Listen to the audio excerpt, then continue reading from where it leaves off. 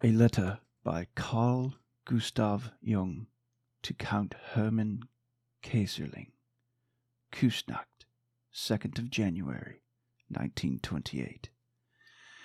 Dear Count, your return to yourself, enforced by illness, is on the right track and is something I have wished and expected for you. You identify with the eternally creative, restless, and ruthless God in yourself. Therefore, you see through everything personal a tremendous fate which it would be ridiculous either to praise or to censure. I was compelled to respect Nietzsche's Amor fati until I'd had my fill of it. Then I built a little house way out in the country near the mountains and carved an inscription on the wall.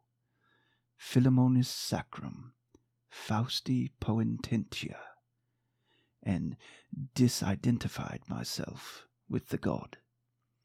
I have never regretted this doubtless very unholy act. By temperament, I despise the personal, any kind of togetherness, but it is so strong a force, this whole crushing, unspiritual weight of the earth, that I fear it. It can rouse my body to revolt against the spirit, so that before reaching the zenith of my flight, I fall, lamed, to earth. This is the danger you too must reckon with. It is also the fear that prevents our friend X from flying. He can be nothing else but intellectual. You have paid a salutary tribute to the earth with your illness.